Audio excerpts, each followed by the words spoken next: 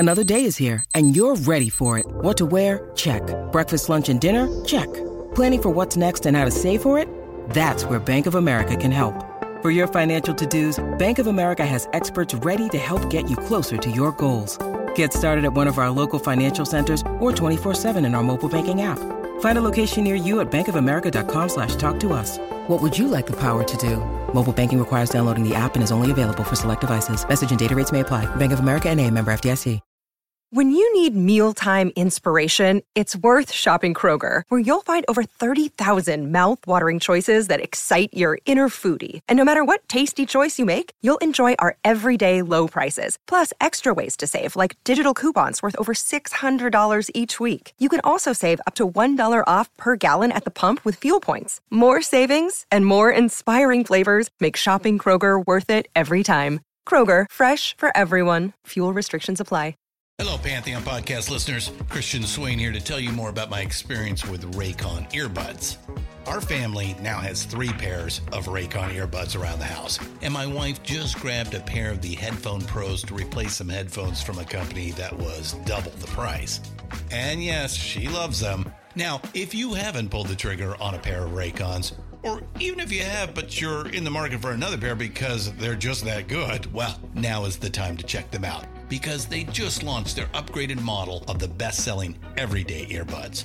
With Raycon's upgraded everyday earbuds, now you also get active noise cancellation, ergonomic design, and multi-point connectivity that lets you pair with 2 devices at once. New quick charge function, 3 customizable sound styles, plus awareness mode. Available in a variety of vibrant new colors to complement any and all skin tones. I even have a pair of earbuds in a cool green color.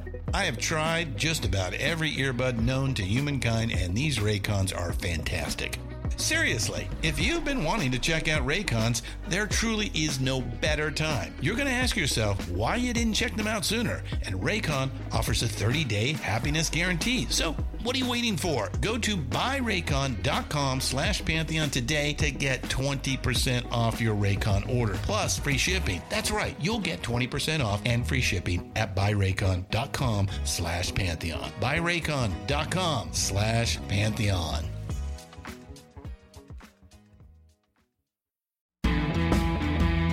Hey, I'm Paul Stevenson, and this is episode 84 of Vintage Rock Pod, the ultimate classic rock podcast, with a new episode released every single day. You get an extended interview like this one every Monday, and in the last few weeks alone, we've had 3 Rock and Roll Hall of Famers on. Plus, you get short 4 or 5 minute daily episodes Tuesday through Sunday on a show that I call This Day Rocks. Loads of content for all you classic rock fans. Now, if this is your first time listening, then please find Vintage Rock Pod on your podcast app or player of choice and subscribe directly on there so you don't miss a single episode. As I said, one comes out every day, and you can only get all those episodes on the Vintage Rock Pod feed, so give it a like or a subscribe on there, please. Also, check out the YouTube channel too, Vintage Rock Pod, where you can see all the wonderful guests that I've interviewed over the years. Loads of little videos on there, which will keep you amused for hours. Honestly, just search for Vintage Rock Pod on YouTube. Now, today's interview is a man who's been in the business since he was, well, knee-high to a grasshopper, as we'd say in the UK. He was just a boy when he was performing in bands with his father. His journey has taken him through the session world and into a big British group from Manchester who scored a number 3 hit in 1979 and a couple of songs that hit the Billboard Hot 100 as well. He's worked on mega movies like Gladiator, created music for leading video games, and hosts his own interview show where he grills the stars as well. I'm talking about the wonderful Des Tong from Sad Cafe. Now, Sad Cafe featured the vocal talent of the wonderful Paul Young. And I have to do this thing now, it's kind of statutory, where you say, no, not the Paul Young who sang Everywhere I Lay My Hat or Come Back and Stay. I'm talking about the Paul Young who went on to be lead singer of Mike and the Mechanics, with Genesis star Mike Rutherford and the brilliant Paul Carrack alongside them. Now, this group are best known for their big hit Everyday Hurts, but they did have success in North America with the hits Run Home Girl and La Di Da, while their album Facades went top 10 in 1980. So in this interview now, you're going to hear about an offer that Des got from Gladys Knight, playing house parties with famous footballers in attendance, the awkward situation that led to him joining Sad Cafe, and Sad Cafe's plans for 2023 with, dare I say it, new music in the offing. So, I hope you enjoy this fun chat with Sad Cafe's Des Tong. Now, your music education began at a very early age, didn't it? Your dad got you into playing the bass when you were really young. Yeah. Well, my dad was a pianist, and he was a fabulous pianist. He used to play places like the Hotel Piccadilly in Manchester and all things like that. And every young kid wants to bang things. So obviously, oh yeah, Dad, I want to play the drums. And he went, no, you don't. No, you don't. So he had a friend who was a double bass player, and he owned a carpet factory. And what he used to do was the underfelt for the stair carpet, he used to store it on the neck of this old double bass he had, which was on its side, and then you could sort of reel it out from it. And my dad said, "Well, I'll give you $5 for it," and he went, "Yeah, okay." So my dad brought this double bass home for me. We had to fix it; it had a crack in it, so we had to fix it.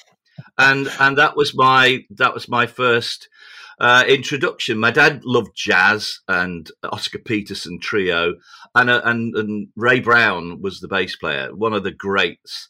And so he was early on. He was one of my first heroes, and I've still got his double bass method, his tutor, which is incredible. And so at the age of about 12, I was playing in hotels and little clubs with my dad in his trio. Incredible. That's a phenomenal start. And only just a few years later, when you were a teenager, you were in another band. And I heard a story once. There was a famous bookmaker in the area who loved you guys and he used to book you to play at his house at parties and things like that. And there was some kind of celebrities there, shall we say, like to George Best. Tell us about that. Yeah, well, the guy was called Gus Demi. Demi's bookmakers in Manchester were huge. They were everywhere. Yeah. And the band I was in, this Henderson Chambers, we used to play all sorts of all places. We did little clubs, but we also did house parties, which became very lucrative, I have to say. And Gus Demi was at one of these parties one night, and he said, "Oh, you got to come round and play at my place." So, and they never usually started till about 2:00 in the morning. And we turned up, and this place was absolutely jumping. And and yeah, they were all there. George Best was there, and various footballers, and yeah, it was. I think I was about 18. Very That's cool. Not bad. Yeah, definitely, yeah. Absolutely. And another cool story I heard once was when you were playing at a very cool Ronnie Scott's club, and the fabulous Gladys Knight made a comment about wanting to take you back to the States. Oh, yeah. We were working with a lady called Mona Richardson, and she used to be in the Johnny Otis show. She was lovely, and we did a little tour with her around the UK, and we ended up at Ronnie Scott's. I'm doing a week. The main act was Elvin Jones, big jazz player. But we went on stage, and it was great, and we came off, and somebody said, "Oh, there's some guests over in the bar would like to say hello." And we went over, and Gladys Knight and the Pips were standing there. And she just said, "Oh, I love your playing, man. I'd love to take you back to America." And it was, oh, right, okay. Not sure about that, but yeah. So who knows? Wow. I might not have been sitting here if I'd have taken the offer up. Indeed, yeah. Indeed. But the reason you are sitting here is because of a Sad Cafe. Now, you joined the band when John Stimson decided to call it a day with the group, didn't he? Now, at this point, the band already had some big hits, a top 10 album. So how did it come about that you were asked to join with them then? Well, at the time, I was a session player in Manchester. And I used to regularly bump into Paul Young, Ian Wilson, Vic Emerson, because they did sessions as well as being in the band. And I'd known Paul for a few years. And he rang me one day, and I think I was at somewhere like Granada, and he rang me and he said, could you drop round the house on your way home? He used to call me Desley. Don't know why, but that was his nickname for me. And he said, "I've got something. I just want you to play on something for me." So I went round to his house, had a little amp, and he played me this song. And so I put a bass line on it, and he said, "Oh, I love it. What are you doing tonight?" So I said, "Well, I was going home." And he said, "Right, can you drop into Strawberry Studios and put the bass line down on it?" So I said, "Yeah, okay." And I assumed it was one of his little projects because I'd done a few for him before. So I turned up at Strawberry, walked into the studio, and the band were all sitting there. So I thought, oh, hello, what's this about? And they just said, no, we just want you to play on the track for us. So I played on the track and they all loved it. And they said, oh, what are you doing tomorrow night? Can you come back again? So I said, yeah, thinking nice session, good bit of money here. Mm-hmm. And the next night I turned up and John was sitting there, John Stimpson. And I said, it was like a little bit embarrassing. But he said, no. He said, don't worry about it. He said, look, I'm stepping back from playing. I'm going to get into the management side of it. And Paul wants you in the band. So do you fancy doing the rest of the album? And I said, yes, of course. And so I did the rest of the album. And then at the end, he came up and he said, and I'm not going to be doing any live playing. So do you want to do the tour? Which was the Olay tour in 1981. So I said, yeah, fantastic. Obviously, not really looking too far into the future because as far as I was concerned, this was just a well-paid session. But as it turned out, I mean, I'd been in loads and loads of bands, played loads and loads of gigs, but the culture shock of walking on stage the first night, and I think it was a Guildhall in Preston, to this massive audience. And suddenly I was no longer a sideman. All the gigs I'd done before, I was just a face in a band. I was a sideman. Suddenly, I'm Des Tong from Sad Cafe. And that was a bit of a head shock, I tell you, because, wow, I didn't quite realise what it was going to entail. And about 3 gigs into the tour, Paul came in and he had the tour manager with him, and he gave him some money and he said, take him out, buy him some rock and roll clothes, because I'd been wearing a cool suit up to this point. Buy him some rock and roll clothes, and he turned around and he said, and shave that beard off. And so that was me in Sad Cafe, and that was like 1981, and I'm still here. Indeed, yeah, 40 plus years later. So you've mentioned the audiences and things like that on stage, but what was it like being part of a band that were obviously well known across the UK? The huge hit, obviously, everyone knows Everyday Hurts, all that sort of stuff. What was it like kind of being part of a group as big as that? It was amazing, absolutely amazing. The fans are incredible. Mm-hmm. They still are. I mean, we've just done 3 gigs. One was in Milton Keynes, a place called the Stables, which is a fabulous venue. It's owned by the Johnny Dankworth Foundation. And then we went up to North Yorkshire. We did a gig in Whitby, and then down to Lincolnshire, a big gig in Louth. Now, the people there, they're coming up to us. There was a guy and his wife, and they said, we met in 1981 at the Manchester Apollo on the Olay tour, and they had a scrapbook with all photographs of me. Oh, wow. I was like a child. But they said, we've followed you ever since. And it was the same wherever we went. People were coming up to us, because we always make a point of going out afterwards and saying hello. Yeah. And they were all coming up and they were saying, like, this is incredible. We've missed you so much, because we go right back. And some of them, obviously, earlier than when I joined, but they have that affinity. It's like a big family, and it's not like they own you, but they're almost part of you. Yes, yeah. And it's lovely. It really is nice to meet these people again after all these years. We played last year. We played at a little gig in Barnoldswick, in which is actually Barwick to the locals. And I'd had a message on our Facebook page from this guy, and he said, and this was a similar thing. We met on your 1981 tour. Could we get you to sign an album for us, and could we say hello? And I went, of course you can. So they turned up, and they'd got all these various things for us to sign, and they sat at the front of the stage. It was only a tiny little venue, but they sat there and they sang every word to every song. And they knew the words better than we did. Amazing. It's absolutely amazing. Absolutely. The fans are incredible. Absolutely, absolutely. And in terms of that period, then, because you were with the band for about 10 years originally, weren't you, before Paul left? I Yeah, mean, yeah. what were your highlights from that time in the band then? Glastonbury. We played Glastonbury in, I think it was 82. There was only one stage, just the pyramid stage. And Van Morrison was on with us. And that was amazing. We went on last, and I can remember it was really cold. And they were using dry ice, and my feet were freezing. That's about the main thing I can remember for that. We did Reading. Oh, I know, yeah. We did Reading that year as well. That was great. A couple of very, very crazy trips in Europe.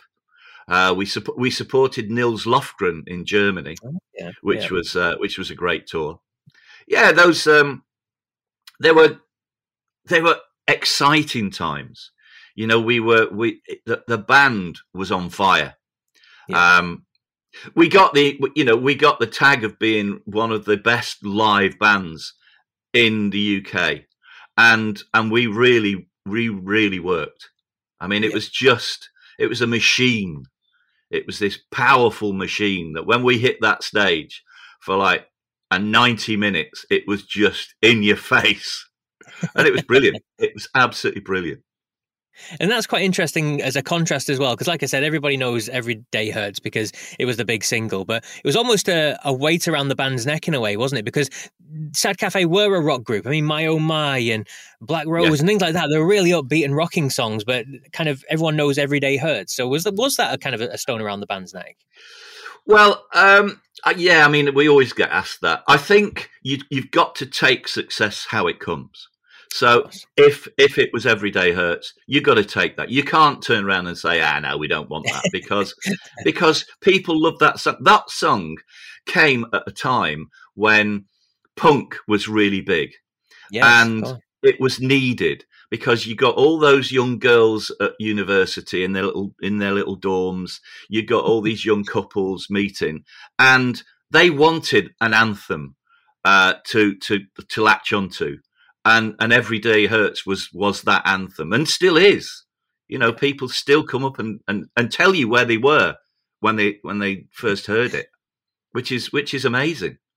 But you know, the like you say, the band had the other catalogue was great songs, and that's what we're finding. People still love Black Rose and My Oh My and La Di Da, which is surprising that it was like a minor hit in America, and we've introduced it back into the set, and people are really loving it.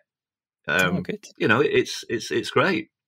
Fantastic. And I've got to ask you as well about Paul Young. I mean, I had Paul Carrack on the show as well recently, and just nice to hear about him. So what was it like working with Paul? What was he like in the studio? Obviously, he had a great voice, but just talk a bit about Paul. How long have we got? Paul was a great character. He was larger than life. His voice was sensational. I mean, I interviewed Paul Carrack about him, and they both got the gig with Mike and the Mechanics at the same time, you know, because Mike Rutherford couldn't choose between the two of them. So he kept them both, and Carrack had the utmost respect for Youngie because Paul could take an audience by the throat and just rock them. He was a real sort of tough. He liked things right. He got annoyed when they weren't, but he was a pleasure to work with. I mean, you just knew that when Youngie hit the stage, you were off. And I did loads of stuff when I was producing. I used Paul on loads of things, and he'd come in and he'd be the ultimate professional, and do stuff. And you'd think, how on earth is he coming up with that? But he did, and it was a massive shock. You know, I mean, he was never really ill. He was a titan. You know, he was a big guy, and so it really hit hard to everybody who knew him that it was it was completely out the blue when it happened. I mean, the story a good friend of mine, a guy called Alistair Gordon, who's a producer and writer, had been working with Paul on a solo album because Carrick had done one and all the others were doing things. And Paul wanted to write a solo album. And Alistair knew that in the studio in Paul's house, there were all these songs on tapes that were, great songs. But he couldn't really push it because obviously what had happened. So he left it. And about 7 or 8 years later, Paul's wife, Pat, turned up on his doorstep with a cardboard box and just said, full of tapes, and just said to Alistair, can you do anything with these? And so he took them to this studio in Gothenburg where he was working, and they meticulously, that's a word, isn't it? They stripped all the music off of these tapes, just kept Paul's voice. Now, some of them were finished, but some of them were like ideas, and Youngie was always putting ideas down and never finishing them off.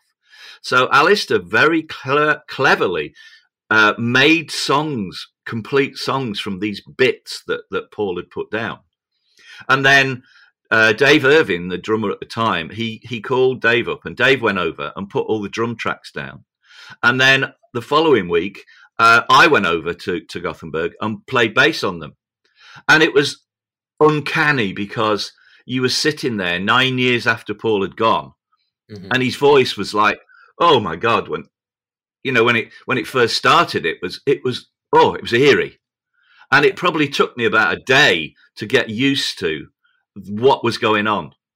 But then we did this album. It's called Chronicles. And there's some great songs on it. You've got people like Mike Rutherford played on it, Paul Carrick sang on it, Graham Gouldman, Eric Stewart. Wow. And it is a stunning piece of work that I think is a great tribute. And we do one of his songs, actually. It's called House of Many Nations, and we do that in our set as a tribute to him. Yeah, it's a great album. Yeah, definitely. And speaking about being live, I mean, you said there you've done a few dates already this year. You've got dates all the way through 2023. I mean, you've got some nice festivals lined up. You've got some other gigs lined up as well. So is it nice to be back on the road and playing these songs still?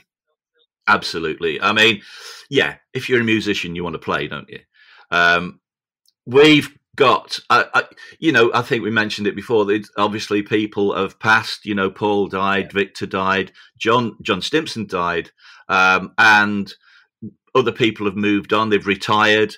Dave Irving retired recently. Ian Wilson retired. Health issues, we all get health issues, and the traveling is cruel at times. So what I've done is I decided I'm not going to let this rest. So I'm now captain of the ship, and I've put together an amazing band of musicians who are all stunning players in their own right. The guitar player, a guy called Dave Day, works with Leo Sayer when he's over.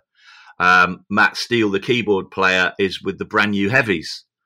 And we've got a great drummer, Steve Gibson, plays with a lot of the big blues people. Neil Shaw Hume, the sax player, is a fantastic player, multi-instrumentalist, and then the lead singer, now Barry James Thomas, he's got a great story because when Paul was growing up, his best pal was a guy called Dougie Thomas. And Dougie Thomas in Manchester, he became Dougie James, and he had a band called the Dougie James Soul Train. Now, we all played in Dougie James's band. Paul did, I did, guys from 10cc did. Dougie was one of those guys that he attracted the great players, and Barry was his younger brother, so he grew up alongside Paul. And on stage, he says, "I remember he was Uncle Paul and Auntie Pat." So he goes right back to when they first did Thanks to Ra, and he said Paul brought this album round for his brother, who wasn't particularly bothered about listening to it, but Barry did. And Barry learnt all the songs. So it's a dream come true for Barry now to actually be singing with the band. Phenomenal. And we've also got a fantastic guy who represents us, a guy called Peter Barton, Yes. And he's really got it. He understands the band. He knows where we should play and he knows where we shouldn't play. And, it's quite frustrating at times because you think, oh, I'd love to play that place. And he goes, no, don't bother about that. No, I'll find you a better place than that. But he's wonderful. Like I say, he gets it. He gets us. And so it's a pleasure. And he's putting, like you say, he's putting some really nice gigs in for us.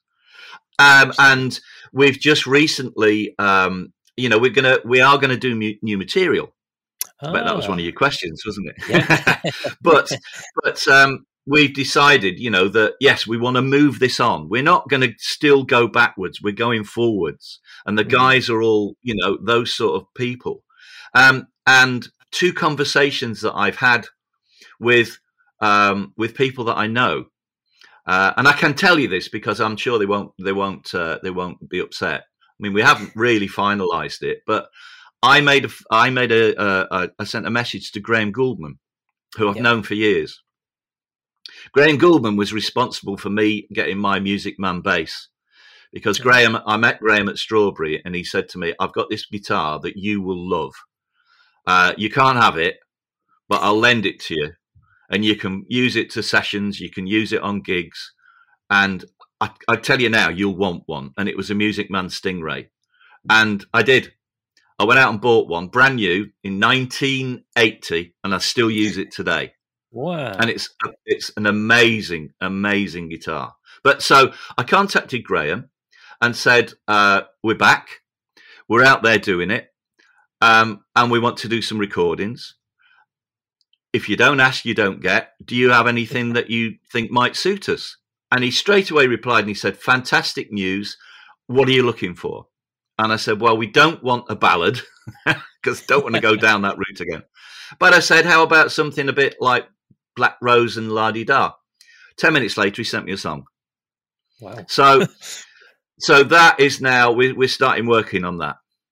And another one of my interviewees, Russ Ballard, who's a lovely, lovely guy. It was a great interview I did with him. I spoke to him. And he's sorting us a song out as well. So, we are looking, I think, at surprising quite a few people. Yeah. Because, as I say, we're not. Yes, of course, we're looking backwards to do the back catalogue. We've got to, but we're not only doing that. We're now going forward. There is a new life in Sad Cafe, which I think will surprise people, and people who've been coming to the shows, and we got some wonderful comments from people on the show, which is amazing. Yes, that people are accepting it. And the fact that, okay, I'm the only person who goes back 40 odd years with them, but they want to hear the music. Yeah. It's important to them. They want to sit there and relive Black Rose. They want to sit there and relive Everyday Hurts, and we're giving them that. Wonderful. Well, it's been an absolute pleasure chatting with you, Des. As you said, there's loads of dates on the road that Sad Cafe are out and about. So what's the best way of keeping in touch and finding out where you're going to be and what you're doing? Well, our Facebook page is Sad Cafe Now, and we've got a website which is sadcafe.co.uk. And say hello to us. If you contact us, say hello. If you come to one of the gigs, come and say hello. We'll always come out at the end, so come and say hello.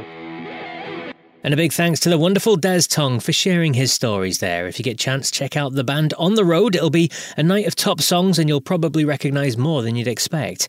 Check out Sad Cafe Now on Facebook and social media for all the latest details. Right, it's the time of the show for this week's Top 5, and I'm going to give you my favourite 5 songs from Sad Cafe, of course. But a big shout out to everyone who commented and got in touch with their favourite songs from the Hollies last week. Now, if you haven't listened to episode 83 yet with the brilliant Alan Clark, lead singer and Rock and Roll Hall of Famer, of course, then do check it out now. It's got so much love, and to be honest, I was a bit overwhelmed with all the lovely comments that came in. But for the song choices, I went with Long Cool Woman at number 1, Bus Stop at 2, Just One Look at 3, He Ain't Heavy, He's My Brother at 4, and The Great Carrie Ann at 5. Some of the comments then. Christian Swain, the rock and roll archaeologist, he simply replied with, The Air That I Breathe, Lots of question marks. Okay, it's a great song, but not quite in my top 5, I'm afraid. Jean O'Donnell said, love your choices. I'd have Carousel in there. Jeff and Paula Chekalinsky had a few of the same as me, but added Cable Car and You Know the Score. Michelle Verhoes had Just One Look as his number 1, with the great Jennifer Eccles also making his 5. Dory Jennings had My Back Pages and Look Through Any Window topping her list of 5. And Carousel also made her list. Simon Galloway also went with a couple of mine, but added The Clown and King Midas in Reverse on there. Interesting song. Maurice Burstinsky, he said, some good picks, but I got to show some love for Sorry Suzanne. Top tune indeed. And Julio Cesar Espirito Santo de Oliveira added The Day That Curly Billy Shot Down Crazy Sam McGee. What a great song title. Huge thanks to everyone that joined in this week. I love to see what you think of these bands and their catalogues and all that sort of stuff too. It's a lot of fun. Right, so let's see what you make of this one this week then. My favourite 5 songs from Sad Cafe. At 5 is a song with a great intro. It's got a deeper vibe to it and a cracking solo too. It appears on their big album Facades. At number 5 is Crazy Oyster. The world is spinning like a wheel of fortune. The kings are neither up nor down. We follow blindly like a handful. And number 4 is their big hit. It's as sing-along as sing-along gets. And number 4 is Everyday Hurts.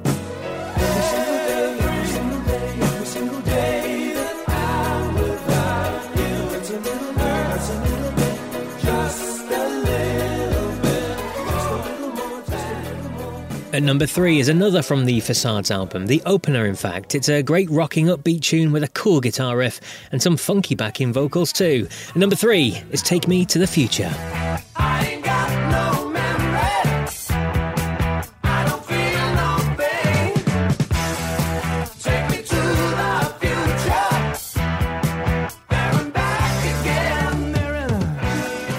Number 2 is a fairly chilled song until the last few minutes when it gets heavy, and it's the reason it features so highly on my list. That last 2 minutes, fantastic. And number 2 is Let Love Speak for Itself.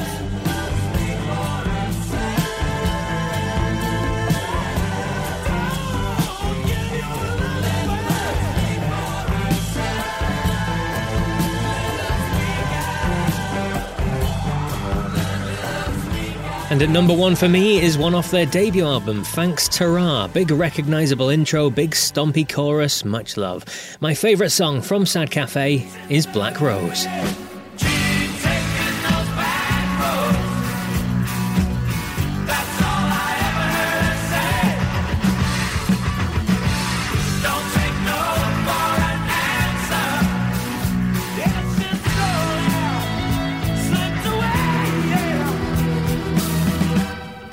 So there you go, my top 5 songs from Sad Cafe. As always, I'd love to hear what you think. What's your favourite track of theirs? Message me on the social media platforms or email me vintagerockpod@gmail.com and I'll give you a mention on next week's show. And remember, check out Facebook, Twitter, Instagram and YouTube for all the Vintage Rock Pod latest. Well, that's it for me and this week's big interview show. Next week's is another cracker with a fantastic lead singer of a rock and roll band from America. Thanks again for listening to this one, though. Make sure you subscribe to Vintage Rock Pod on your podcast app so you get all the episodes that are released daily, remember. So I will be back tomorrow with another This Day Rocks. But until then, take care.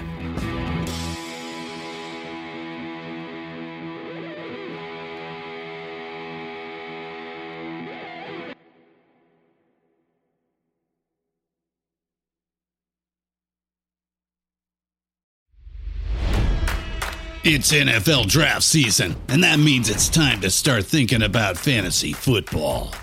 FantasyPoints.com features industry-leading experts and prognosticators using proprietary hand-charted data to help you score more fantasy points. FantasyPoints.com is the place to go for whatever kind of fantasy football you play. Whether you play fantasy football, daily fantasy sports, or do a little bit of everything, Fantasy Points has the meticulously researched content to guide you to victory. And why wait for the fall? Fantasy Points also covers the new spring football league, the UFL. Join the guru, John Hansen, Scott Barrett, Joe Dolan, and other massive names in the fantasy football universe with an exclusive offer. Use code Pantheon for 15% off any Fantasy Points package, including the all-in package with access to every article, tool, and data nugget that Fantasy Points has to offer. That's fantasypoints.com and code Pantheon for 15% off at Fantasy Points. Fantasypoints.com, code Pantheon. Score more fantasy points.